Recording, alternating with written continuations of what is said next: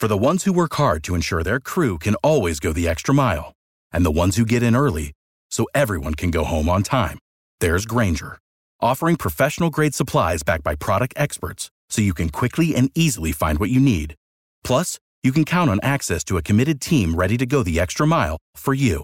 Call, click Grainger.com, or just stop by. Grainger, for the ones who get it done.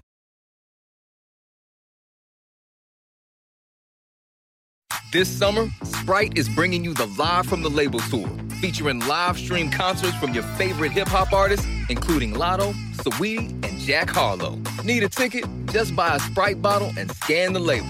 Scan 3 bottles and see 3 of this summer's hottest shows. We causing a commotion. Brought to you by Sprite. Get your ticket to Sprite's Live from the Label Tour when you purchase a 20-ounce Sprite or Sprite Zero Sugar at your nearest retailer. Copyright 2021, The Coca-Cola Company. All rights reserved. Your AC works overtime all summer, so be sure to replace your old air filters with new Filtry air filters. They recommend updating HVAC filters at least every 3 months all year round. So order your Filtry air filters today at Filtry.com. Let's clear the air.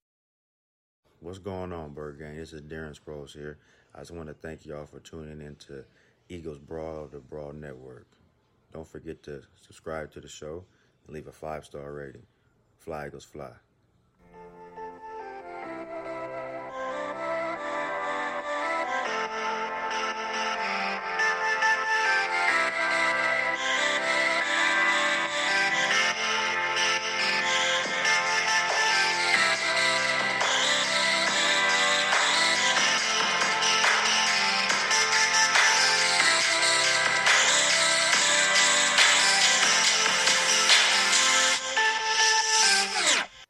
All right, thanks for tuning in to Eagles Brawl of the Brawl Network. However you're listening, iHeartRadio, Spotify, Apple Podcasts, Google Podcasts, YouTube, or wherever you get the podcast.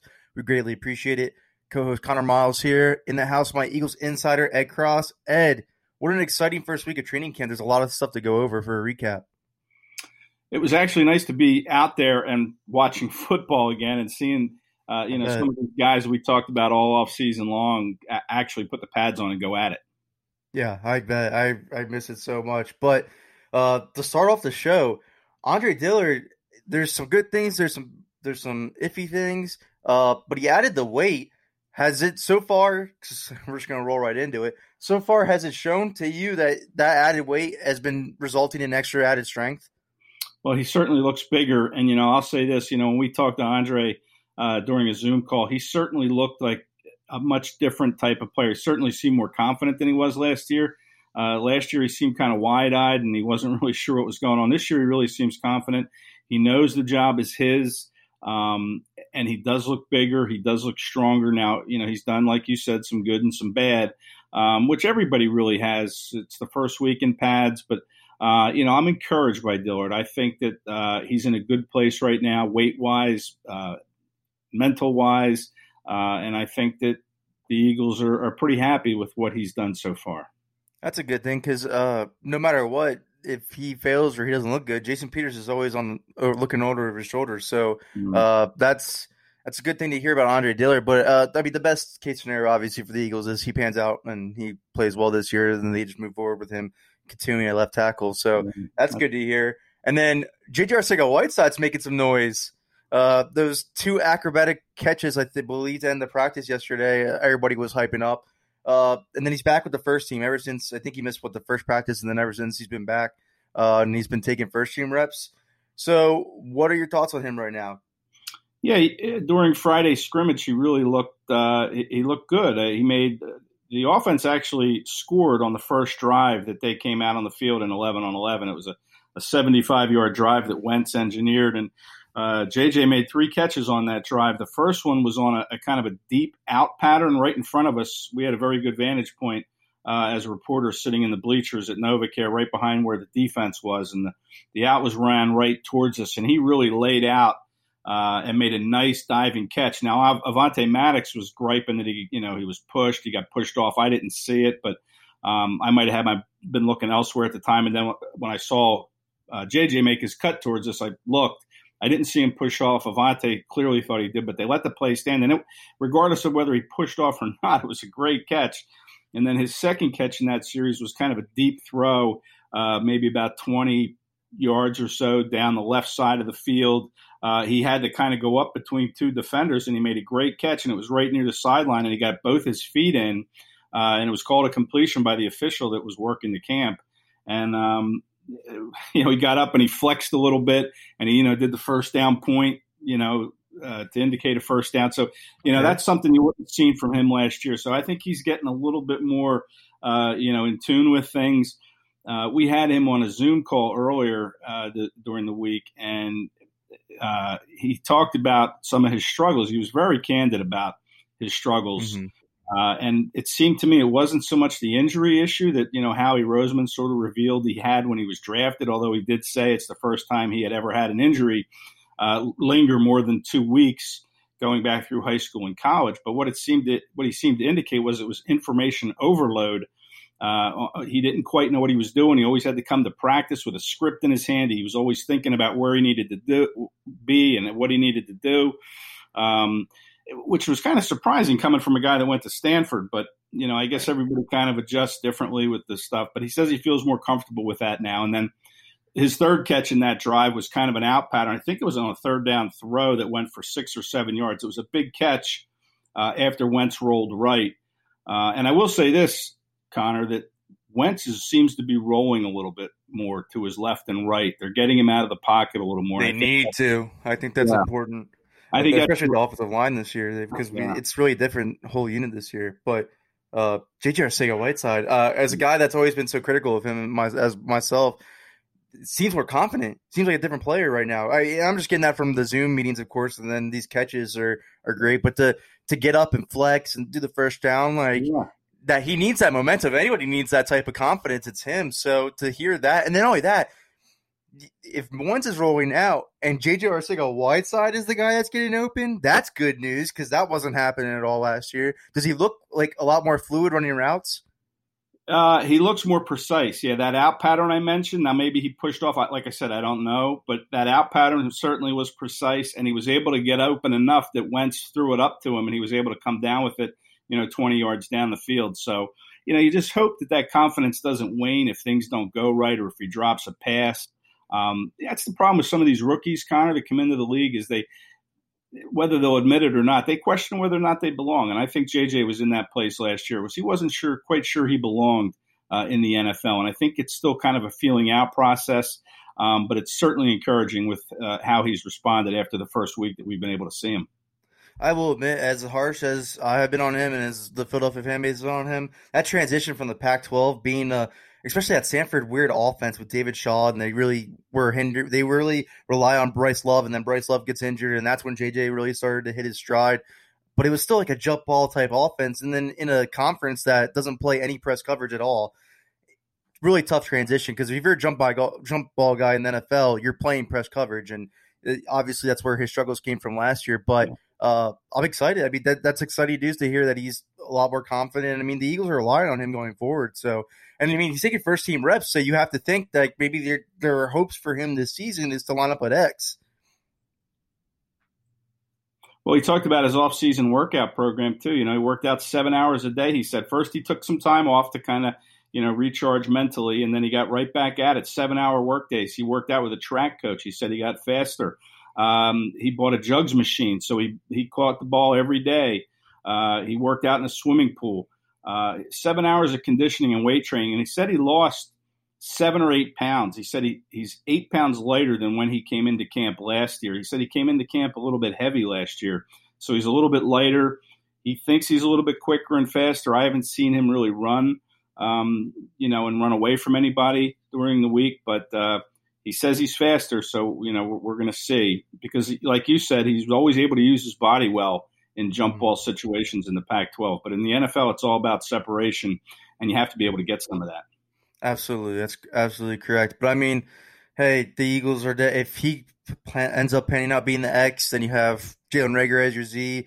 These young guys, Watkins, Hightower coming in, they could be the slot or Greg Ward. That's all cheap wide receiver contracts for the Eagles going forward. That's huge if they want to pay Zach Ertz and Dallas Goedert. So I mean, the best case scenario is obviously he pans out. If not, they have to go into 2021 and replace him. But That's good news. It's good news to hear. I know it's only the first week, it's only training camp, so we want to take everything with a grain of salt. But I mean, for a guy that visibly wore his emotions on his face when he was failing last year, to go into camp, make these great catches, flex, do the first down, even if he pushed off, man, in the NFL, the guys get away with that crap all the time. He's going to get some, he's going to get flagged for some. It doesn't matter. Mm-hmm. But to have that confidence to get up and do the first down and everything like that, to talk to you guys, and then the Philadelphia media, we all know how tough this market is in media-wise, to go in front of you guys and admit, hey, I sucked last year. To be that open, I'm encouraged. I am encouraged to see this guy.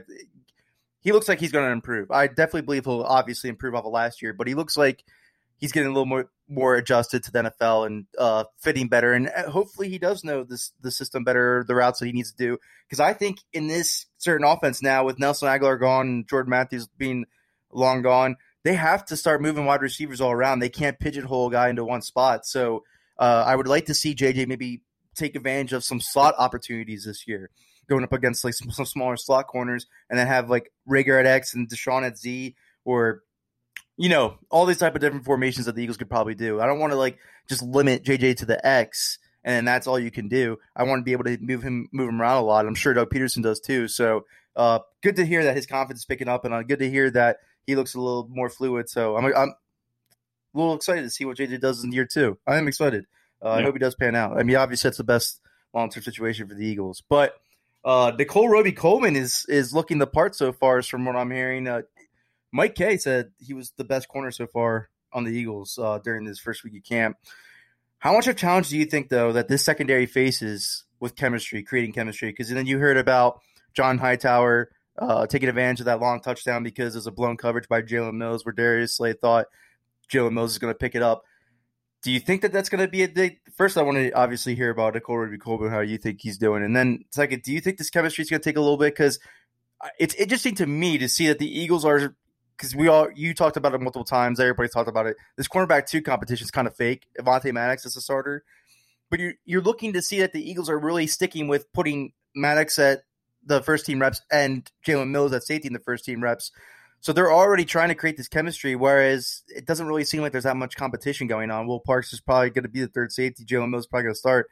Maddox is going to start. It looks like the Eagles are sticking more towards that because of no preseason and that's unorthodox off season, because they know that these guys are going to pick up chemistry. So what do you think about that? Do you think it's going to take some time? Well, to answer your first question about Nicole Roby-Coleman, I think one play I will say that it really flashed on for me was during 7-on-7s, a throw down the field to Deshaun Jackson, and he was right in step with Deshaun Jackson. It's not an easy thing to do, and he had to get up to get the ball. It was a nice ball, but Nicole Roby-Coleman made a really nice. He leapt up and he was able to knock it down. And if you can cover Deshaun Jackson like that, I don't know anyone. Yeah, I don't know who you can cover. That's encouraging for sure. Mm-hmm. He's looked good, and he's not going to be just pigeonholed, I don't think, in the slot. I think Jim Schwartz is going to mix his cornerbacks inside, outside. I think you'll see Slay get in the slot at some point just to kind of disguise some coverages. But they have some good interchangeable pieces here. I will say about Maddox, I haven't been that impressed by Avonte Maddox so far. I think, he's given up some plays. He gave up a play, a reception to Robert Davis, where Davis was able to outleap Maddox. And if you can't get any, jumping, if you can't get a better jump than what Maddox gave on that play at 5'9", he's going to get beaten over the top, or he's going to lose these jump ball situations. But I haven't really seen a whole lot that I like from Maddox so far this week. It's only been a week. I'm sure he's done some good things, but right now there's probably a little bit more bad things that I've seen that kind of stand out to me. So that's a little bit of concern. And then you mentioned the chemistry and how long will it take to get these parts together. They have a new defensive backs coach in Marquand Manuel, who, he used to play this game. The players really respect that. And it's going to be up to him to make sure that these pieces do kind of come together in symphony when the curtain goes up on the season, and that they're able to play together and cohesive. I think it could take a little bit of time. I really like Slay. Everybody's talked highly of Slay and how he has come in and he wants other people to get better. So he's imparting what he knows to the defensive backs. He's even talking to the young rookie receivers. Quez Watkins mentioned him after practice yesterday on Friday, that Slay tells him, like, okay, this is what you need to do to beat me and to beat other cornerbacks, which is awesome for a cornerback to come in and share what he knows. But I think it will take a little bit of time with Will Parks and, Rodney McLeod on the far back end. And of course, Jalen Mills, new to the safety spot. I think it's going to take a little bit of time, but 31 other teams are in the same boat as the Eagles, and there's going to be positions that are going to need time to gel. And I think this cornerback secondary group for the Eagles is going to be one of them, but I think eventually they'll figure it out. I mean, I like the talent that they have at that position. Absolutely. I think it's going to take some time, but I mean, they have the talent to figure it out, though. Absolutely. The thing I think that really we're not talking about enough about the Darius Slay impact on those wide receivers is these wide receivers, since Doug Peterson started in 2016, have not faced top-tier cornerback talent when they're going up in practice like that. I think Slay being that guy that is going to be the proven cornerback one. I know a lot of people are overhyping these videos of Deshaun Jackson beating him on a free release and then John Hightower making him break his cleats in. But, I mean, those drills are for the wide receiver to win anyways. I don't read that much into it. I'm glad that you're already saying Slay looks great. But to me, Maddox. I think Maddox a concern. Maddox to me on the other side right now is a little bit of a concern for me. Well, I agree with what your point was, because Jim Schwartz said it himself there at his presser, and I know you said it too in your notes and your practice notes on. By the way, you guys should all read Ed's practice notes on Sports Illustrated Eagles page. They're really good and really informative. But you said it from Jim Schwartz's presser that they're talking about moving Nicole Roby coming outside in certain matchup advantages. Will Parks played amazing in the slot last year. Jalen Mills can play the slot. I mean, not something that I ideally want, but he can. And then Maddox obviously plays slot, but also Kayvon Wallace. Yeah. That was one of his best traits that Clemson was playing in the slot. So they have all these. You're right. They have all these pieces they can move around. And then Cre'Von LeBlanc. I mean, he's still there, and I think every time he gets on the field, he does something good. I just think the Eagles don't really trust his health or anything, but I mean, once he's on the field, he's solid. Little disappointing to hear about Maddox, but I mean, the guys behind him aren't really. It's not like he's going to be handed that job. To be honest with you, there's no way Jim Schwartz is going to trust Eddie Jones and Rasul Douglas. I don't really think he makes the team, Ed. I think they fixed his deal for a reason. Mm-hmm. Yeah, I probably with you there. I think, I've seen him get beat a couple times in one-on-one drills where Mark Emanuel's really kind of gone over to him and talked to him. And you can see they're trying to coach him up, but I'm just not sure. We talked about confidence earlier. I'm not sure where his confidence level is, with all these new parts they brought in. I think, it's only natural to think, the handwriting's on the wall here. And maybe he's not rising to meet that challenge. So I agree. I think he'll have a very hard time making this roster. But let me, backtrack here to Wallace and Parks. I thought they really looked good in Friday's scrimmage. I mean, Wallace came up and made a really nice tackle on Elijah Holyfield, who, by the way, looks really good at running back. Mm-hmm. But right near the sideline, he came up and lowered his helmet. And, boy, it was a real collision right in front of us. And, you could just hear the pop. And both guys got up. Wallace hopped up, and the defensive sideline was going nuts for the big hit. It was really cool to see. And then Parks made a great tackle behind the line on, I think it was Holyfield after he caught a short throw.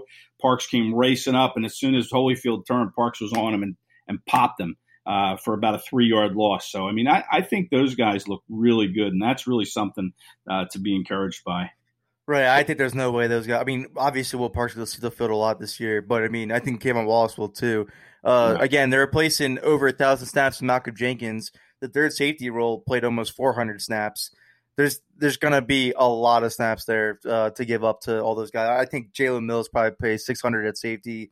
Will Parks probably 400-ish, maybe 500. And then Kayvon Wallace lining up between slot and at safety. You're probably going to look at maybe 200-ish snaps. Yeah. So I think they're going to find ways to get those guys on the field no matter what. I'm excited for them for sure.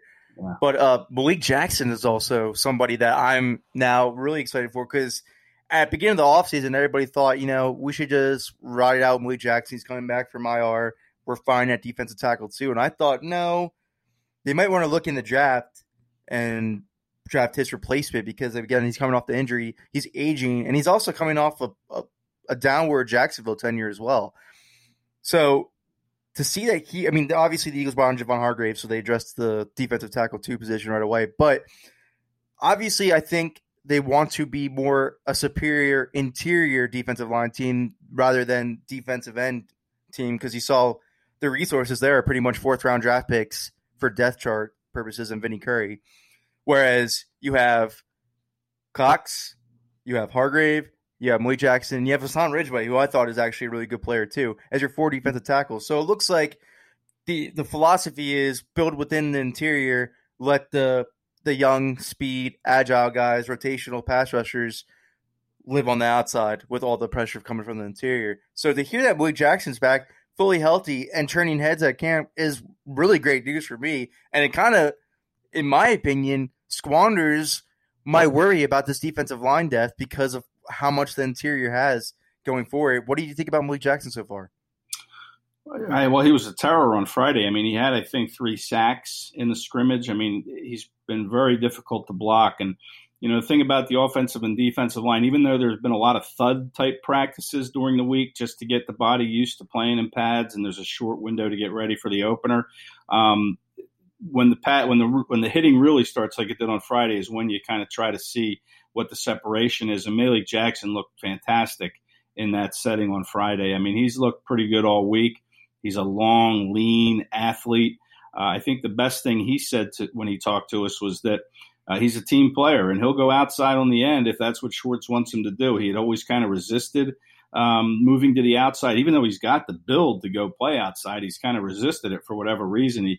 He considers himself a tackle first, but if Schwartz wants to move him out there, and Schwartz is going to move him out there, he's going to get these 3 tackles that you mentioned on the field at the same time: Cox, Hargrave, and Jackson.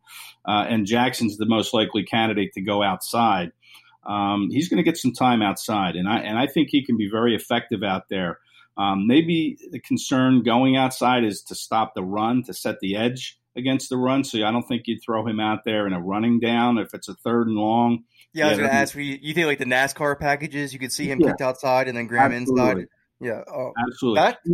And then we talk about interchangeable parts, Connor, with the secondary and some of these pieces. You have that on the defensive line too. Curry and even Brandon Graham, they can move inside at tackle. That's where Graham made an iconic play in the Super Bowl, sacking Tom Brady was as a tackle. So these guys can move inside, outside.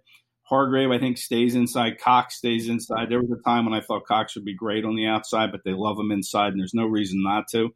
But those other guys, they can go outside. And you mentioned Hassan Ridgeway. He looked really good Friday. I mean, he was really coming on last year. Took him a couple games to find it. I thought so too. He's young too. He's a young player. Yeah. I just think he was bouncing around the Colts and then I think it might have been the Raiders or something like that. But the systems just weren't fitting him. His skill set that he comes here to this system and it highlights his interior pass rush moves perfectly. I thought he was doing fine. Then he got hurt. Obviously Dallas. So I thought bringing him back was huge. And not only that, when you most likely, unfortunately, have to probably move off of Malik Jackson next year due to his contract, Hassan Ridgeway is right there to be the 3rd defensive tackle. They bring him back, which I would, because he's still super young. I think he's only 25. So I mean I like that. I love that group. So the NASCAR package I'm thinking of is kick Malik Jackson outside because you mentioned back when Malik Jackson was with Denver, he was playing the 3-4 defensive end position, so he had to go up against the inside of an offensive tackle already. Kick him outside of NASCAR packages, put Graham inside, Cox inside, and then put Josh Sweat on the other side. Mm-hmm. I like it. That's a lot of speed. That's a lot of the bodies they eat right there. Yeah, and we haven't even talked about, and this is a problem for the Eagles. You mentioned Jackson's contract up. I mean, but you got guys like Anthony Rush, who I think has looked good this week. I also liked their undrafted free agent, Raekwon Williams. I mean, he's a big, lean guy too. I mean, these 2 guys, I'm not sure they're going to make the team. They're probably going to try to get them to the roster or the practice squad.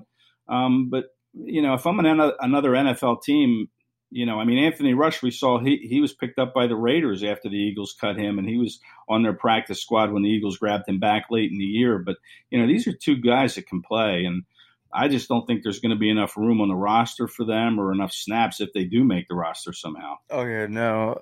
Raycon Williams, I liked a lot of Michigan State, so I would hope that they could at least try to keep him on the practice squad. Because there's no, I don't think there's a way that they can keep more than 4 defensive tackles this year. No. Considering what they're going to have to do at defensive end, because Avery's probably going to have to make the team. Sharif Miller's probably going to have to make the team because they invested that fourth in him. Then Sweat, Barnett, Curry, that's already 5 right there. And then you told me when we were off air that Joe Osmond's looking great so far. I mean, he's making his case. I had NBC Sports draft analyst Thor Nystrom on the last show, and he told me Casey Toohill is a perfect fit for the Eagles system, that they could really utilize his skill set better than Sanford did. So that's probably why that he's better than where he was drafted at. So Toohill he's probably beat the practice squad, I'm sure. But I mean, yeah, he's quick. He's athletic. He doesn't have the functional strength to kind of bull rush anybody. So he's kind of at this point, I think, more of a one-trick pony type of guy. Mm-hmm. Who can shut down that speed rush around the outside, and some tackles can't. And we've seen some of the Eagles in camp have a little bit of trouble with that. Yeah. But if you can shut that down, then he doesn't have a real big repertoire of moves yet. Right. He's a project for sure, but yeah, he is. He'd be more effective, kind of like in a joker role, maybe moving him in and out and playing him at a stand-up linebacker spot. But that might be for down the road. Right now, as a rookie, he's not making the team. Yeah. Clorox knows you want your clothes smelling fresh and clean, but what happens? That's why we created Clorox fabric sanitizers to freshen up your clothes between washes, pre-treat extra stinky laundry, and make sure every last odor comes out in the wash. Clorox fabric sanitizers take care of all that and eliminate 99% of odor-causing bacteria. Plus, they're bleach-free and safe for all colors and fabrics. When it counts, trust Clorox. Your AC works overtime all summer, so be sure to replace your old air filters with new Filtry air filters. They recommend updating HVAC filters at least every 3 months all year round. So order your Filtry air filters today at Filtry.com. Let's clear the air.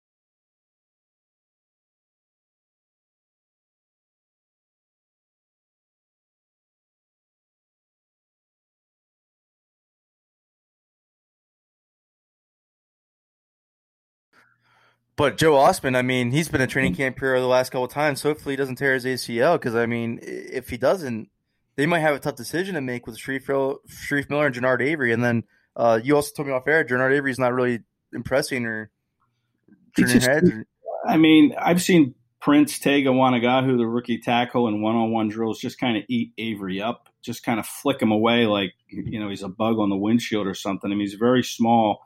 He is strong, no question about it. He's got a good lower body, but Prince Tega Wanagahu, who's a rookie tackle, who had some knee issues coming into the draft, and twice he was able to just eat Avery up on the one-on-one pass rushes. So, that's a third team tackle against the guy that you're kind of counting on to be your D end. I mean, I know you traded a fourth for him, and he's probably going to make the team because of that, but to me, again, maybe he's more effective in a joker role. Maybe Schwartz kind of finds for him up and down that line. But right now, he, to me, looks just kind of like, again, just like a one-trick speed guy to the outside. Yeah, so maybe Joe Osmond does push him for the roster spot. Who knows? We'll see.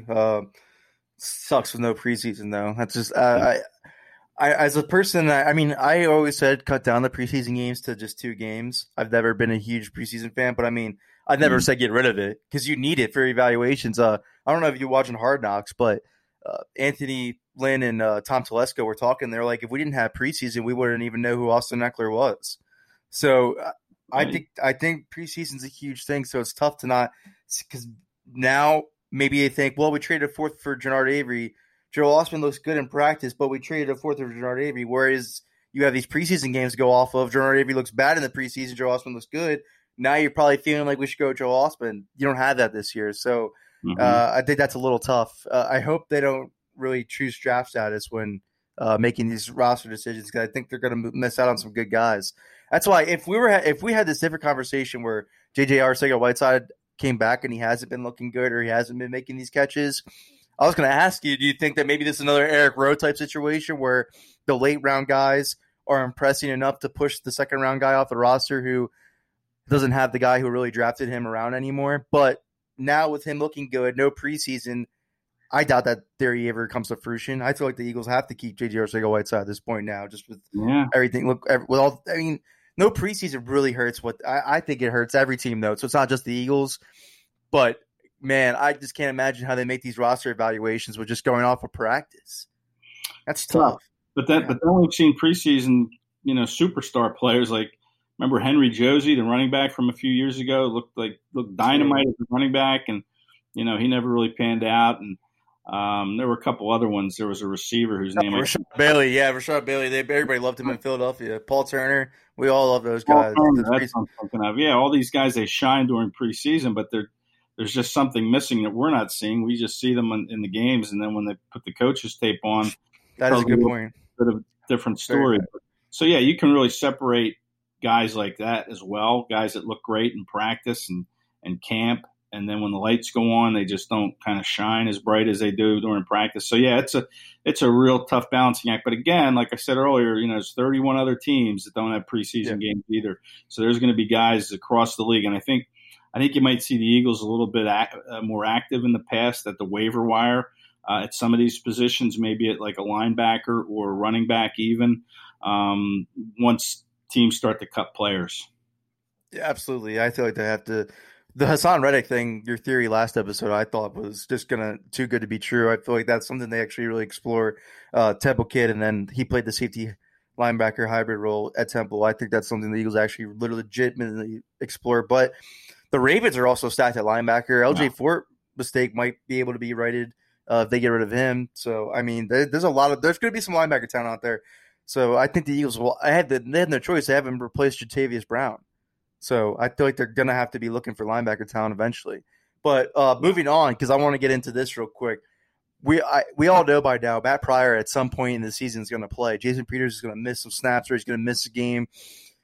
What have you thought so far about Matt Pryor looking in camp? Because I know we talked off air about Jason Peters, which is what I want to get into after. But what do you think about Matt Pryor? Yeah, too soon to tell. I think at this point, I think he looked. I thought he looked okay in the scrimmage. I mean, he didn't do anything really that stood out bad. So I think that he's probably an adequate guy to throw in there. I think the experience he got last year will help. But the offensive line, that whole Jason Peters experiment to me is really, I'm calling that into question big time right now. And so you're going to need Matt Pryor to kind of figure it out quickly. And I think so far he's probably on track to doing that, I would say. Again, I didn't notice him too much on Friday. He played a lot. He was in there with the third team line, the second team line, the first team line. I mean, he got a lot of reps. So they're getting him ready because I think the Eagles kind of know that, Peters, he's not going to play all 16. He's not going to play 100% of the snaps. There's going to be times he's going to miss, and they need to have Matt Pryor ready. So getting into Jason Peters, I've always was one that said, do not play him at guard. I thought that was a horrible decision. I mean, he's a statue. I just think you have to be so much fluid and be able to move so well at guard, and that's just not going to be Jason Peters. I think the false starts are even going to be amplified at guard this year, even more, because that cadence from a guard to a tackle is just so different. I'm not feeling it either, Ed, and I feel like, of course, it's going to show the first week of training camp because obviously it's a new position. So I think a lot of people are going to hear that and take it with a grain of salt and use context with it a little bit. But to me, I just thought, you bring Peters back just in case if Dillard doesn't look the part. But I mean, we all know that the Eagles are going to play Jason Peters no matter what. So going into week one, I feel like he's going to be the right guard no matter what. But it's not looking good for you so far, apparently. Well, I don't think he looked particularly good Friday. But again, 1 week you expect a guy that played left tackle his whole life to all of a sudden the light bulb to go on. But that's kind of what the Eagles are expecting. And, we have a shortened amount of time here for that light bulb to go on. And one of the big adjustments with playing inside is, interior linemen have told me this, it's like playing in a phone booth. There's so much traffic inside and you're in such close quarters with everyone around you, as opposed to being out at tackle where Peters is used to just being on the island and having all this space to work with and to move laterally and to drop. He's not going to have that. He's going to get a lot of bull rushes. There was a play in the scrimmage on, I told you this off air, on Friday with the offense coming off the goal line as one of the drills. And it was Fletcher Cox. So, Cox is tremendous, of course, but pushing Peters just kind of right back into Wentz's lap. And I don't know if there would have been a sack during the game, but Wentz was able to spin out, roll, and threw a deep pass down to John Hightower for a completion up near midfield from his own end zone, which was a nice play. But, I was kind of watching that matchup with my binoculars with Peters and Cox, and, Cox really got the better of him. And then you look at who there's on their schedule. Like, you mentioned Geno Atkins with the Bengals, and Aaron Donald comes in here week 2. I mean, these guys are going to – if I'm a defensive coordinator, I'm testing Peters from the get-go with whatever I can, try to confuse him, try to get him to come off of the player he's supposed to block because the communication isn't there. I mean, this has a chance to really put Carson Wentz's season in jeopardy, if you ask me. I hate to say it, but it's a big adjustment. Peters isn't used to it. He hasn't had the offseason work on the field, and to me, it's something that could really blow up in their face early on. I think so too. I just don't think it's going to work out. That's why. I mean, at least they're preparing Matt Pryor, though. Yeah, I have to tip my hat. I had to tip my hat for that because they're not. It doesn't sound like they're putting all their eggs in the Jason Peters basket. No. But yeah, I was not. I was a fan of bringing Jason Peters back because I didn't think Andre Dillard would be ready to play left tackle. That was my whole point of bringing Jason Peters back. But to play right guard, I just don't think it's going to work. Which is such a shame if it doesn't, because this is what we're going to end our Jason Peters memory on, is him switching his position and just being an absolute failure at it. Possibly, that would just be such a horrible way to go out. I mean, if Andre Dillard starts struggling, I hope they move Peters left tackle right away, because I thought Peters played well at left tackle last year. I agree with you. The transition is just too big. I think people think it's just so easy for an offensive lineman just to move inside. I don't think that, especially when you're talking about a guy who's as slow and has gone through all these Achilles injuries and misses a bunch of snaps. This guy's a statue. I think the best spot for him is at tackle. I'm struggling to think that it's a good idea either. But you also mentioned off air that they're working Carson Wentz a lot out of the pocket with rollouts and stuff. I think that's majorly important, because this offensive line is not going to be what it was years prior. Yeah, and Carson's always thrown the ball well when he's been able to move. He's absolutely a quarterback when he's on the move. Remember that throw last year? I think it was against Washington, the Miles Sanders in the back of the end zone. Oh, yep. I mean, Carson was rolling out then. He's able to plant his feet, and he zipped that ball right in there. So, we've seen him make some nice plays on the move, and I think that's the product of bringing in Rich Scangarello to kind of get some fresh eyes on the offense and the personnel, as well as Marty Morningweg, who's been at it a long time running offenses. So, I think that's the effect of these two new guys. I think we're going to see Wentz moving out a little bit more. You see even during, the team or the individual portions of practice during the week, the quarterbacks working on their footwork. I think a little bit more regularly, just kind of bouncing forward, bouncing front, side to side. So you see more of them working on their footwork, and I think you're going to see a little bit more designed rollouts left and right. And Carson, I think, can throw it on the move no matter which way he's rolling out. I mean, he's got that ability and that kind of a mechanical skill set to be able to make every throw you can going left or right. Right, and he's been one of the best, statistic-wise, he's been one of the best passers out of the pocket in the NFL since he's entered the league. So yeah. I agree with you completely. And most of his highlights from 2017 are throws he's made out of the pocket as well. I mean, that first game against Washington, he rolled out of the pocket, found Aguilar deep. That was getting out of the pocket. So I agree with you. But the last thing on Peters, he also plays Jonathan Allen week 1. So that's the first test right away, right off the bat, that I think it's going to be a tough challenge for him. Not just physically again, but mentally. It's just too different. Yeah, it's a lot of hunting. It's gonna usually when you're on that tackle, who's across from you. That's the guy. That's not always the case on the interior. You have a guy lined up for you who might take 2 steps back, and a guy comes stunting in from another direction, and you have to know, where that pressure is coming from. So that whole communication, and Kelsey's great at being able to communicate the line calls. But now it's up to Jason to kind of execute that line call. He could know what it is, but if he doesn't put that 2 and 2 together, there's going to be problems. And it's a shame that he didn't have that off season that, right. normally seen, because I think it really would have benefited him, obviously, and we wouldn't have these concerns here at the end of August had they worked out in May and early June. But again, we don't have that, and that could, again, like I said, blow up right in the Eagles' face. I hope not. But Jalen Hurts, I saw that. Yeah, I hate to be a downer on that, but that's just kind of how I envisioned it. So honestly, You're just kind of saying stuff I expected already. To be honest with you, I got killed for tweeting it too. When the theory was resigned, when Brandon Brooks went down, I feel like the first theory was bring Jason Peters back to play guard anyways before the Eagles even made the move. And I was like, don't do that. Do not play Jason Peters at guard. He cannot play guard, and they're doing it. So we'll see. But I'm not a big fan of either. But one person I want to hit on real quick, Jalen Hurts. Because you're talking about the footwork, so that's what really reminded me to ask about him. But that footwork video, his footwork is amazing.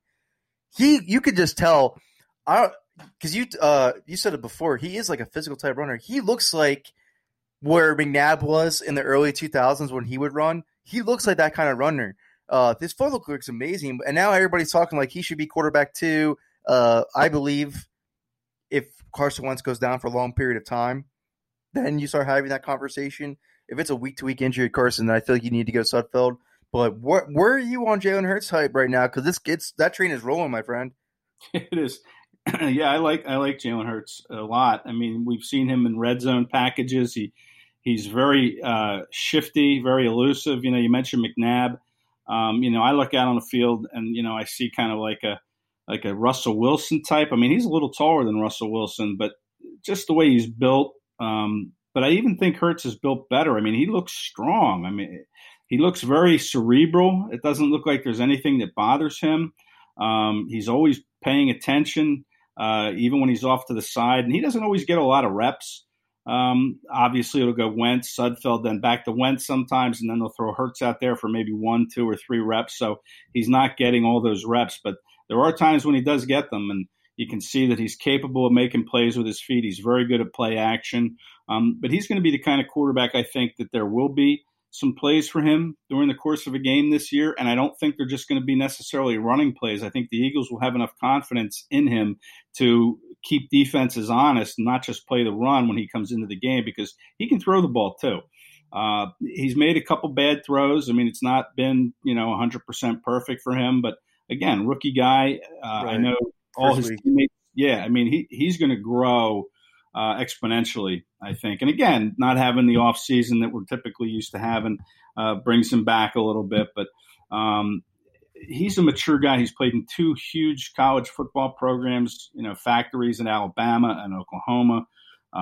So I don't think there's any situation that's too big for him. I really like what I've seen. And like you said, if Wentz gets hurt for a couple of weeks, it's probably going to be Sudfeld. I mean, Sudfeld had a really good scrimmage on Friday, I will say. I mean, he made some mistakes, but I thought it was his best practice day of the week, to be honest. He still, to me, holds the ball a little bit too long and leads to coverage sacks or whatever it is, and he'll have to eat the ball or make a play that he shouldn't make and throw it up for grabs. And we know what Sudfeld is. Hurts, still the ceiling is the limit, and that's what makes it exciting, is to see him get closer and closer to that ceiling, which I don't know when we're going to see him get to that ceiling. It could be a couple of years. But so far, he looks fantastic to me. For a rookie, no off season, for the situation he's in with limited reps, I think he looks as good as he can look. First week of camp and you're coming away that impressed with him. That's very good. That's a very good indication of the talent that he is. I'm excited to hear more about him coming into this next week now.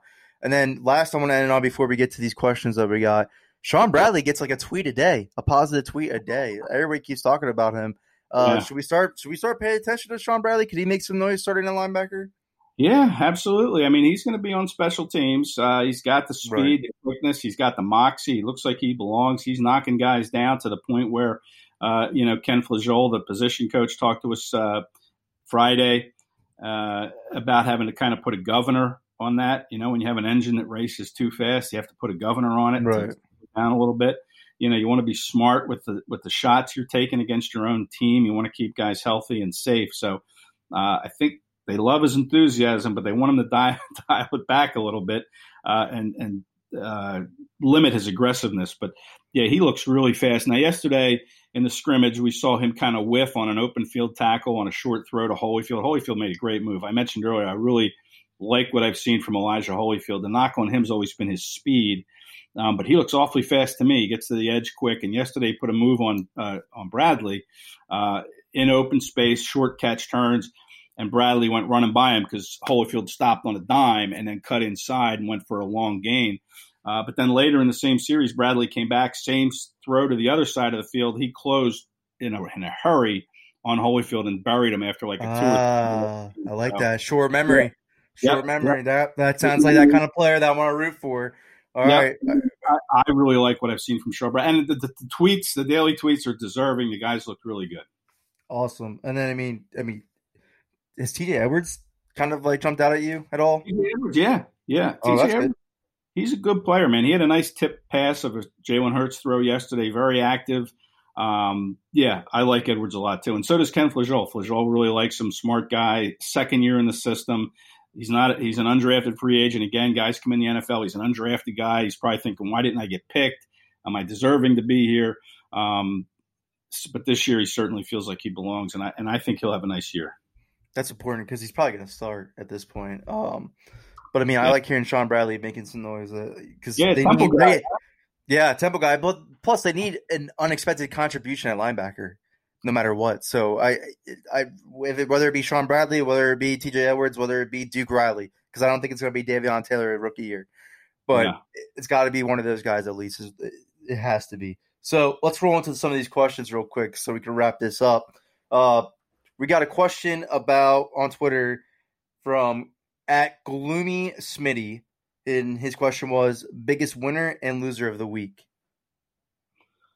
Biggest winner of the week is probably Sean Bradley, guy we just talked about. To me, really stood out. Rookie guy, came out, looked like he belonged. And, of course, you throw Jalen Reagor in there, too. I mean, listen, we could talk about this draft class to me, top to bottom, looks really, really good. I mean, I know a week in, things could happen. But to me right now, this draft class looks it picked 10 guys. And, I think that's important because, these guys had such an unorthodox rookie OTAs as is. So to come in and hit your strides right away and to already get your notice to feel that way, I think that's important. I know it's the first week, but I take that more into consideration when talking about them. Yep. So Bradley, I'll go Bradley and I'll go Reagor, my two big winners of the week. My losers, I would probably go Sidney Jones, who for some reason didn't dress on Friday for the scrimmage. Hasn't looked terribly good in some one-on-one drills that I've seen him in. And then Jordan Mailata, the tackle, who, I know he was a project coming in as a 7th-round pick in 2017, I think it was, or maybe I think it was 2018. Yeah, it was 2018. He wasn't on the Super Bowl team. So, the deck was stacked against him from the get-go. And I just, I've seen him get beat too often. Joe Ostman eats him for lunch. He just didn't have a good week. So I'd say Mailata and Jones were probably my two biggest losers of the week. And I hate to use the word loser, but disappointment maybe. Yeah, disappointment. I like it. So next question is from Dakota Prasher. He asked, how has Josh Sweat looked overall? Great. One word answer. Great. Yeah, that's a good answer because we all need him to look great. So I'll take that, Rob. Great, fast. A lot of adjectives you could throw that way, but he beat Andre Dillard during the scrimmage yesterday with a really nice speed move to the inside that Dillard was just too slow to react to, and Sweat was all of a sudden in the backfield. So, again, a guy that played some snaps last year, had 4 sacks in limited snaps last year. I see him probably taking a big step this year. And like you said, Connor, the Eagles really need him to have that big step. Absolutely. Next question is from @Steve O'Hara 7. Ed, do you think Quez and Hightower both make the team? I think Hightower does. Quez, I'm not so sure of, and it's just probably a numbers game at that point. I think he's got the ability to make a team. You hope you can get him through waivers to get him to the practice squad. And again, not having the preseason, some of these players, there's no film on them. So teams aren't really going to know about other players that are rookies that they only have college tape on. But just the numbers situation, I think Hightower's looked very good. Running routes, showed some nice things in route running. He can catch the ball. I think he had maybe a drop on Monday, but I haven't seen him drop hardly anything at all since. Nothing really. So I like Hightower. I think he makes it. Watkins, I think, is a little bit more of a project. And if the Eagles could keep 55 guys on the roster or 56, then he would probably be one of them. But I just think a numbers game with Watkins, and they'll probably hope to get him to the practice squad. Yeah, I would. That's what I originally thought, but then you hear this connection with Wentz and him since Houston has been live, so you had to see. But I was really high on John Hightower coming out, though. I thought he would have, in any other class, he's a third-round pick. I compared him to John Brown. I know Jimmy Kensky compared him to Steve Breston, who I thought is a great comparison, too. So I'm all in on the Jai Hightower train. I like that. Yeah. Okay, so the next question is from Nonchalant Jabari. I think I said Nonchalant Bari on Twitter. Is there a noticeable difference with JJ this year in camp as opposed to last year's camp? I'm sorry, between who? JJ Arcega-Whiteside. Is there a noticeable difference from last year's camp to this year's camp? Yeah, I would say so. I don't really, he looked okay in camp last year, I would say. I mean, I don't think it was until really the game started and we saw that he just wasn't ready. I think he had one good preseason game last year, right, with a lot high volume catches, big yardage total. So I think we were pretty high on JJ last year based on his camp, if I remember right. And this year, like we talked about earlier, he does look a little bit lighter. He does look more confident. I think he's able to play a little bit faster now because he knows where he's supposed to go on every single play. So I would say that he does look better, but I don't know if it's noticeable from last year because I thought last year he looked pretty good too.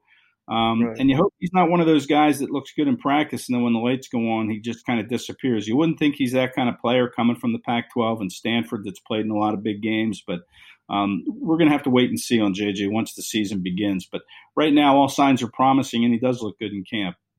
Maybe slightly better than last year. Hope that answers the question. Yeah, that's a good answer for me. All right, so the next question is @JHearn00. His question is John Hernandez, by the way. I should say their people's names. Rieger, Djax, and Greg Ward starting the season, or does JJ take Rieger's spot? That's a very. I'm about to say that's not really a first week answer type to answer the question. It doesn't matter who starts; it's who finishes, right, and who plays the most snaps. I mean, I could see JJ starting. But I think Rieger could play more snaps when all is said and done through a game, because Rager's looked that good. I mean, and you just get the ball in space. You just get the ball in his hands in space, and he can really lean and make cuts, and he does. He looks tremendous, and JJ brings a different skill set. So it could be matchup based, who they're playing each week, what the cornerback and secondary situation looks like, or the linebacker situation. If you like JJ. Matchup wise against some of those guys, you might see him a little bit more than Rieger. Maybe early on you see JJ play a little bit more until Rieger kind of gets his NFL legs under him. But I think initially it'll probably be JJ that gets the reps as a starter.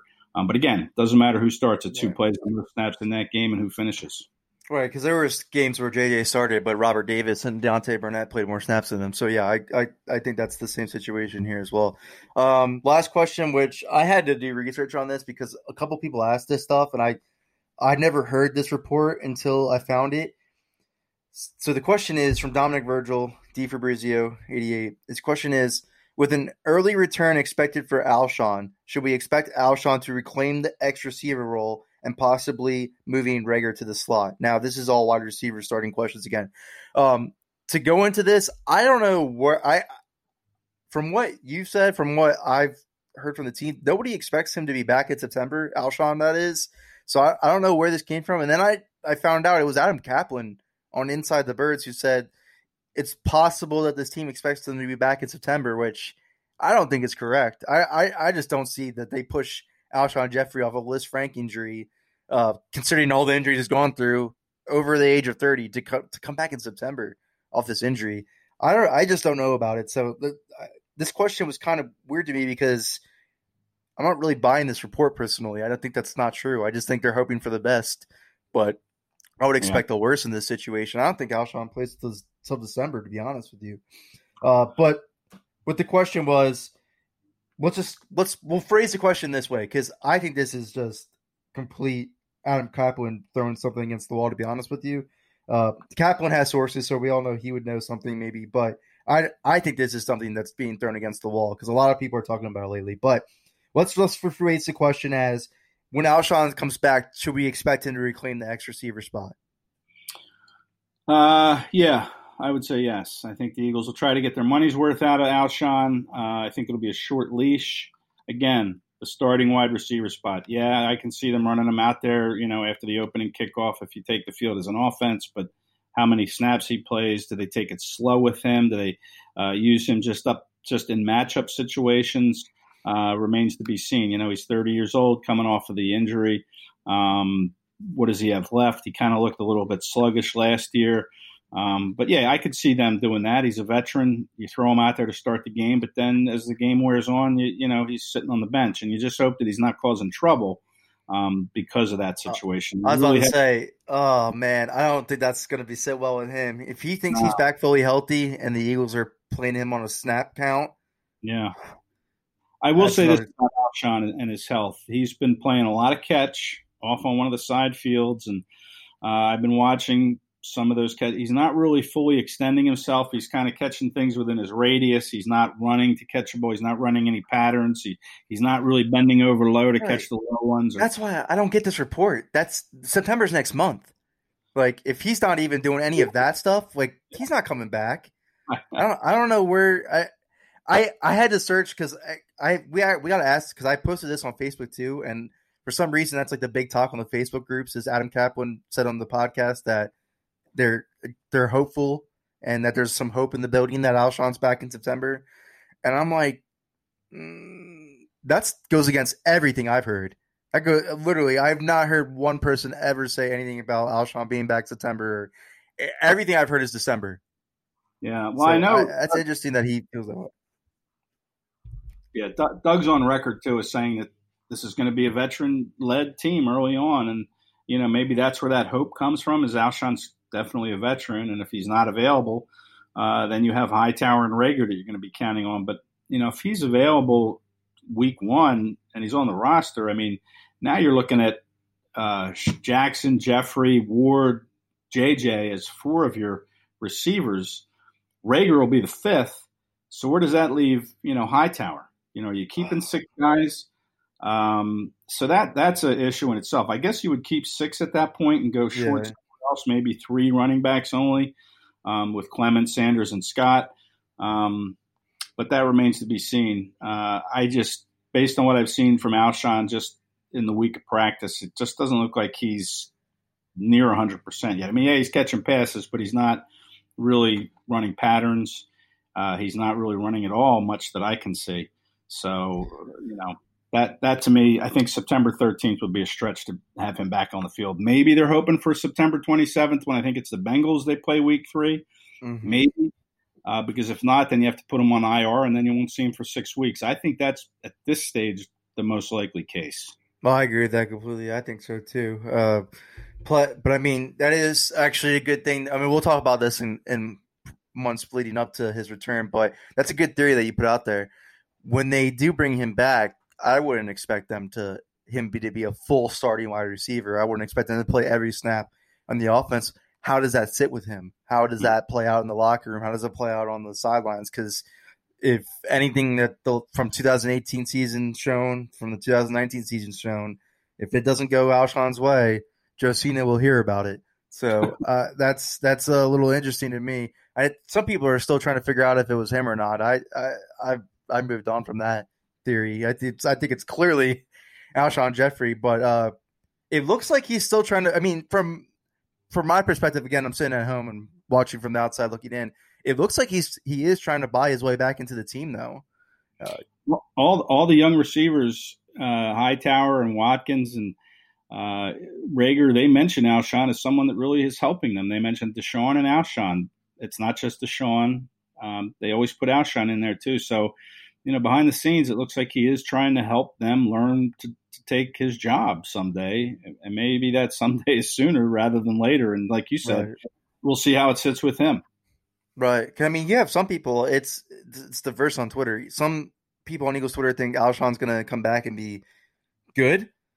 Some people don't expect to come back, and then some people expect to come back and just not be that great. And that's probably where I'm at. I thank him for everything. Without him, there's no Lombardi in Philadelphia. I just think now he's on the downward trajectory of his career. I don't think there's going to be any surge or anything coming back from that. But it's good to hear that he's helping out these wide receivers. So it sounds like he's being a little more team oriented than whereas he's complaining to Josina about Ertz getting targeted and how he's not trading for Jalen Ramsey type of stuff. So glad to hear that. But that's it for us. So we'll wrap this up real quick. Again, you can find all Ed's work and also John McMullen's work on Eagles Mavin of Sports Illustrated. You go on their website real quick, si.com/Eagles. You can see all their Eagles articles. Ed's been taking notes every single day after training camp. The notes are very informative. And then you can also read them and then ask him a question on Twitter about them and he'll respond to you right away. So I'll plug in sensible questions. Sensible questions, yeah, of course. So I'll plug in the URL in the detail. I love interacting with them. Yeah. You do well with that. I'm sure you get probably a million mentions a day. Your Twitter notifications probably go off crazy after you tweet something out. But I mean, to still go through that stuff and answer people, that respect for that, my friend. That's a lot of work. That's a lot of work. Sometimes it's hard to go through them all, and I'm trying to watch practice, and I'll glance at the tweets occasionally. Right, but you got it right. Yeah, and thanks for mentioning John McMullen, man. He does a great job, my colleague. He does, yes. Well, we got to support the whole entire Sports Illustrated Eagles page now. You're our Eagles insider. I appreciate that. Thank you. But he does do some great work as well. So you guys can go check out those articles. If you didn't hear anything in the episode today, I promise.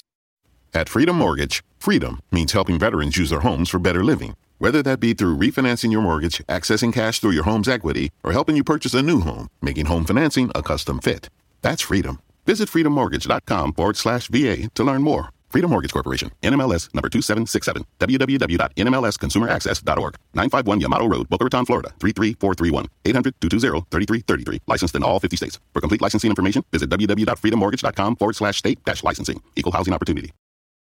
Your AC works overtime all summer, so be sure to replace your old air filters with new Filtry air filters. They recommend updating HVAC filters at least every 3 months all year round. So order your Filtry air filters today at Filtry.com. Let's clear the air. For the ones who work hard to ensure their crew can always go the extra mile, and the ones who get in early so everyone can go home on time, there's Grainger, offering professional-grade supplies backed by product experts, so you can quickly and easily find what you need. Plus, you can count on access to a committed team ready to go the extra mile for you. Call, click Grainger.com, or just stop by. Grainger, for the ones who get it done.